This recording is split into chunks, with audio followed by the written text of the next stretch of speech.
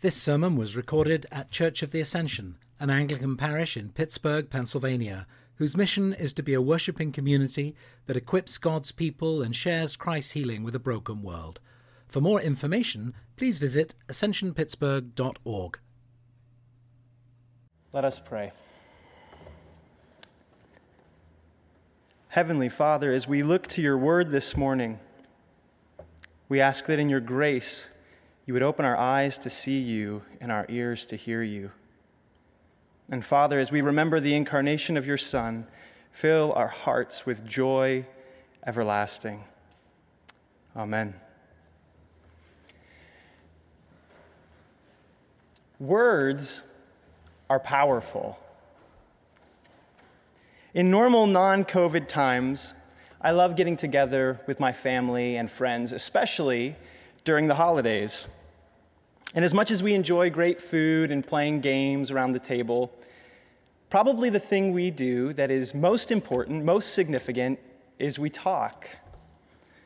In fact, the conversations may begin early in the morning with a cup of coffee and end well into the night. And we do this because we want to catch up, right? I want to know how my siblings are doing.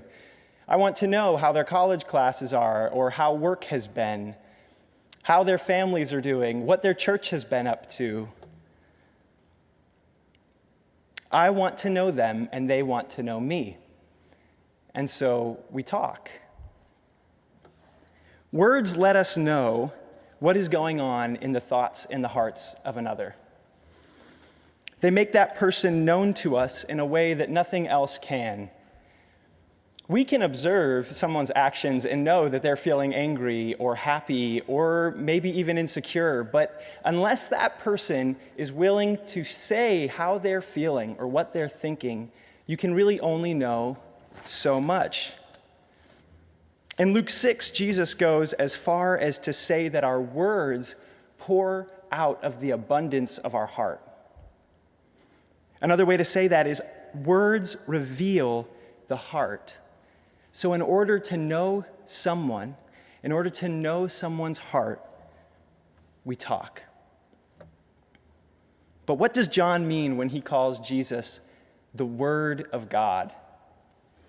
And what is it that this word reveals to us? In what may be one of the most awe-inspiring introductions to a book ever written, John writes this: "In the beginning was the Word, and the Word was with God, and the Word was God." Now, it's interesting to see how John goes about sharing this story, because he was one of the 12 disciples.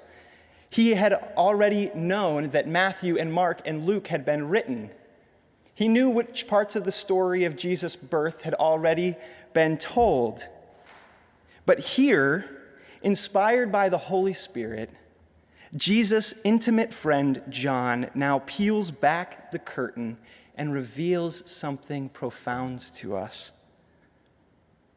This little baby who was born in a manger is in fact the eternal Word of God, full of grace and truth.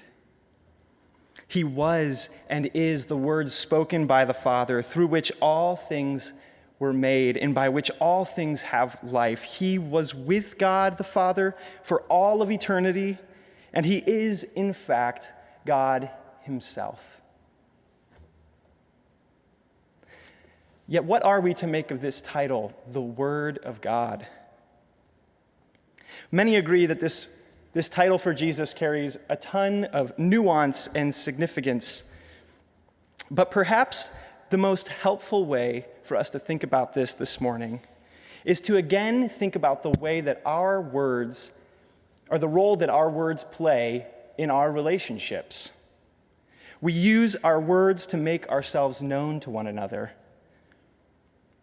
And while our words are distinct from us, they are not separate, for out of the abundance of the heart, the mouth speaks. In the same way, Jesus is the very self-disclosure, the very self-revelation of the Father. Yes, he's distinct from the Father, and yet he is one with the Father.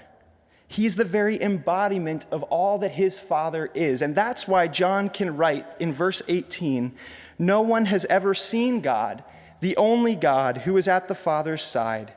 He being the Word, has made him known."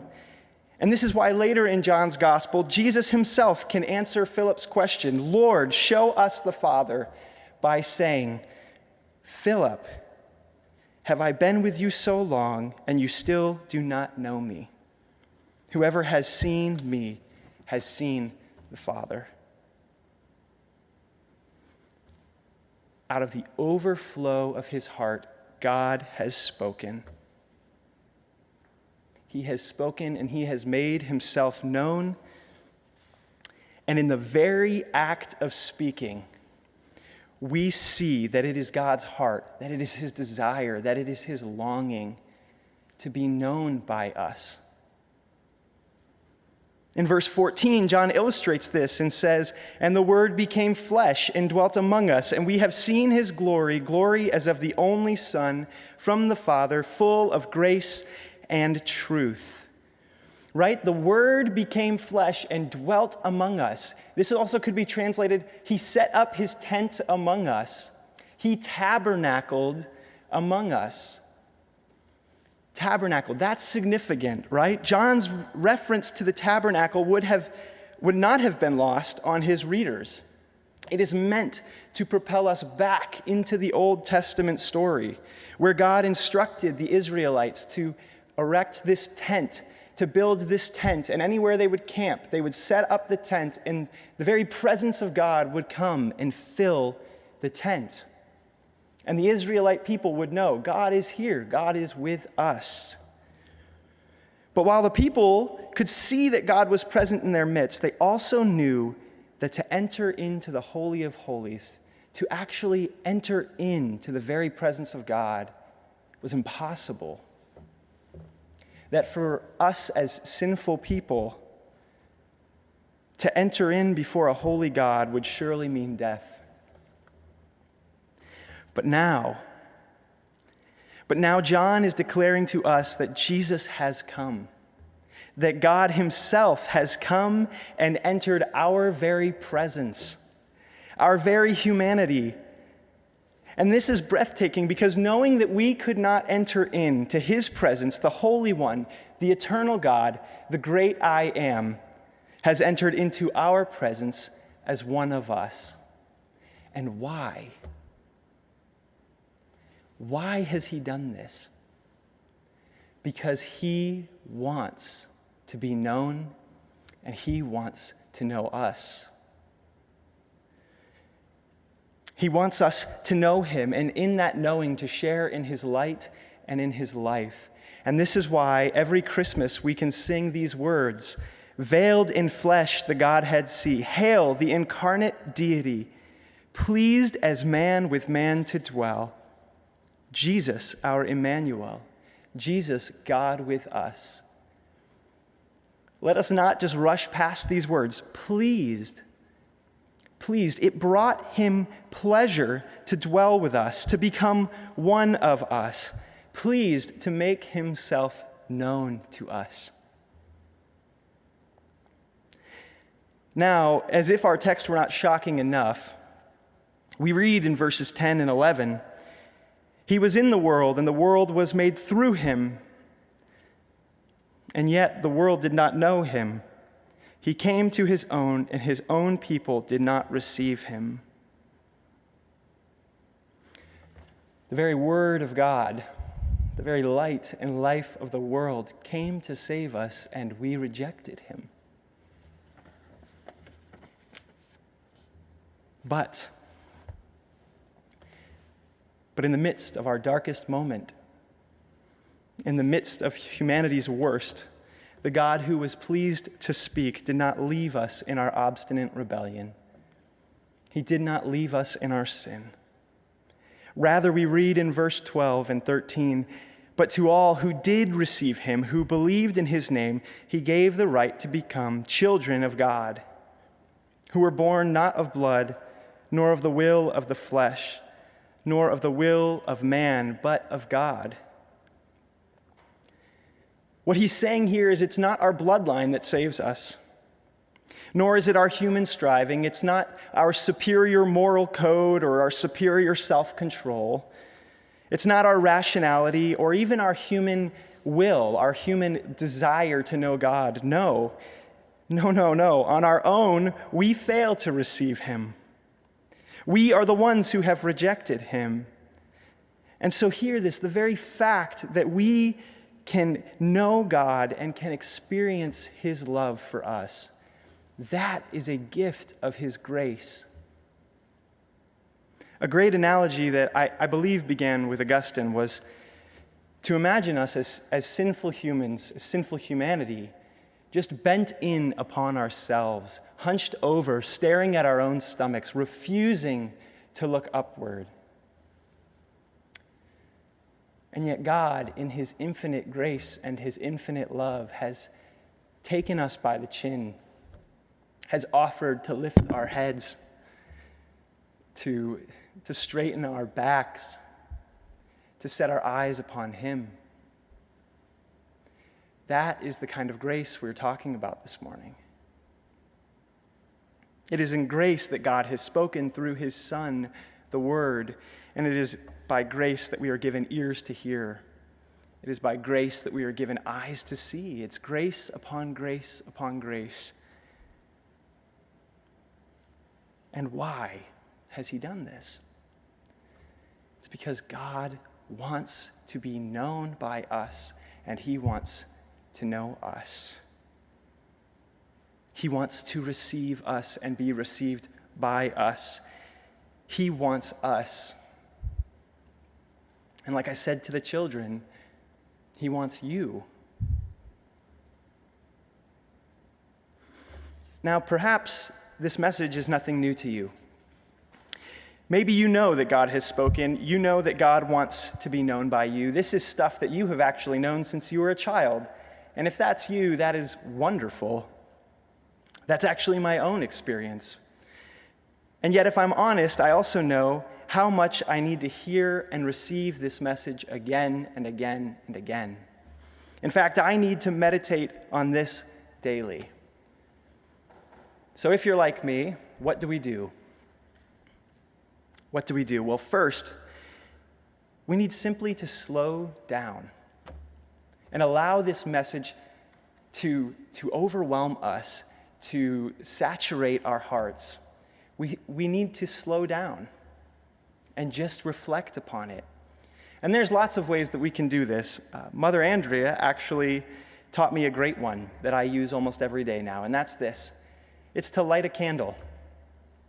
To sit on the couch or to sit in a chair, to light a candle, and to recognize and remember that Jesus Christ, the Word of God, the light of the world, is there with me. And not only is he there with me, but he wants to know me, and he wants me to be known. And he wants to be known by me, sorry. All it is simply slowing down and allowing that to wash over us. Another way that we can do this, and that we do this as a church each week, is the Eucharist. Every time that we partake in the bread or the cup, or we participate in the prayer for spiritual communion during COVID times, we are remembering and we are declaring to ourselves and to one another that not only has Christ given of himself on the cross for us, but he is daily giving of himself for us. Whatever it might be, we need to slow down and we need to believe these truths. We need to believe this reality. But there is another reality that we should not miss in our text this morning. Yes, the Word of God does speak to us.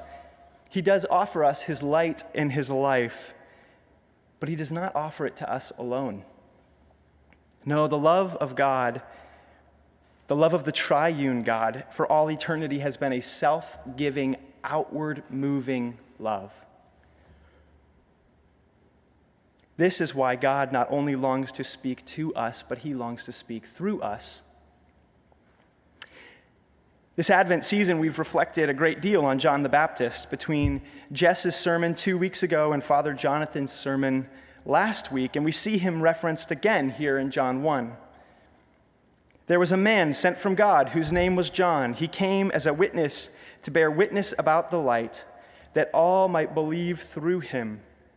He was not the light, but he came to bear witness about the light. Now, interestingly enough, many believe that St. John here is not only writing of John the Baptist, but that he's writing of John the Baptist and himself. Both men named John, both men whom God spoke to, and both men who God spoke through, so that all may believe. Words are powerful. The Word of God is powerful. And we, as his body, as his church, have been called to continue in the legacy of John the Baptist and of St. John. We are to continue to tell others of the God who has spoken, of the God who desires to know them and be known by them. And we, as his body here on earth, we are to speak. We are to speak words, his words of grace and truth, his words of love, his words of light and of life. And we are to speak so that all may believe. Let us pray.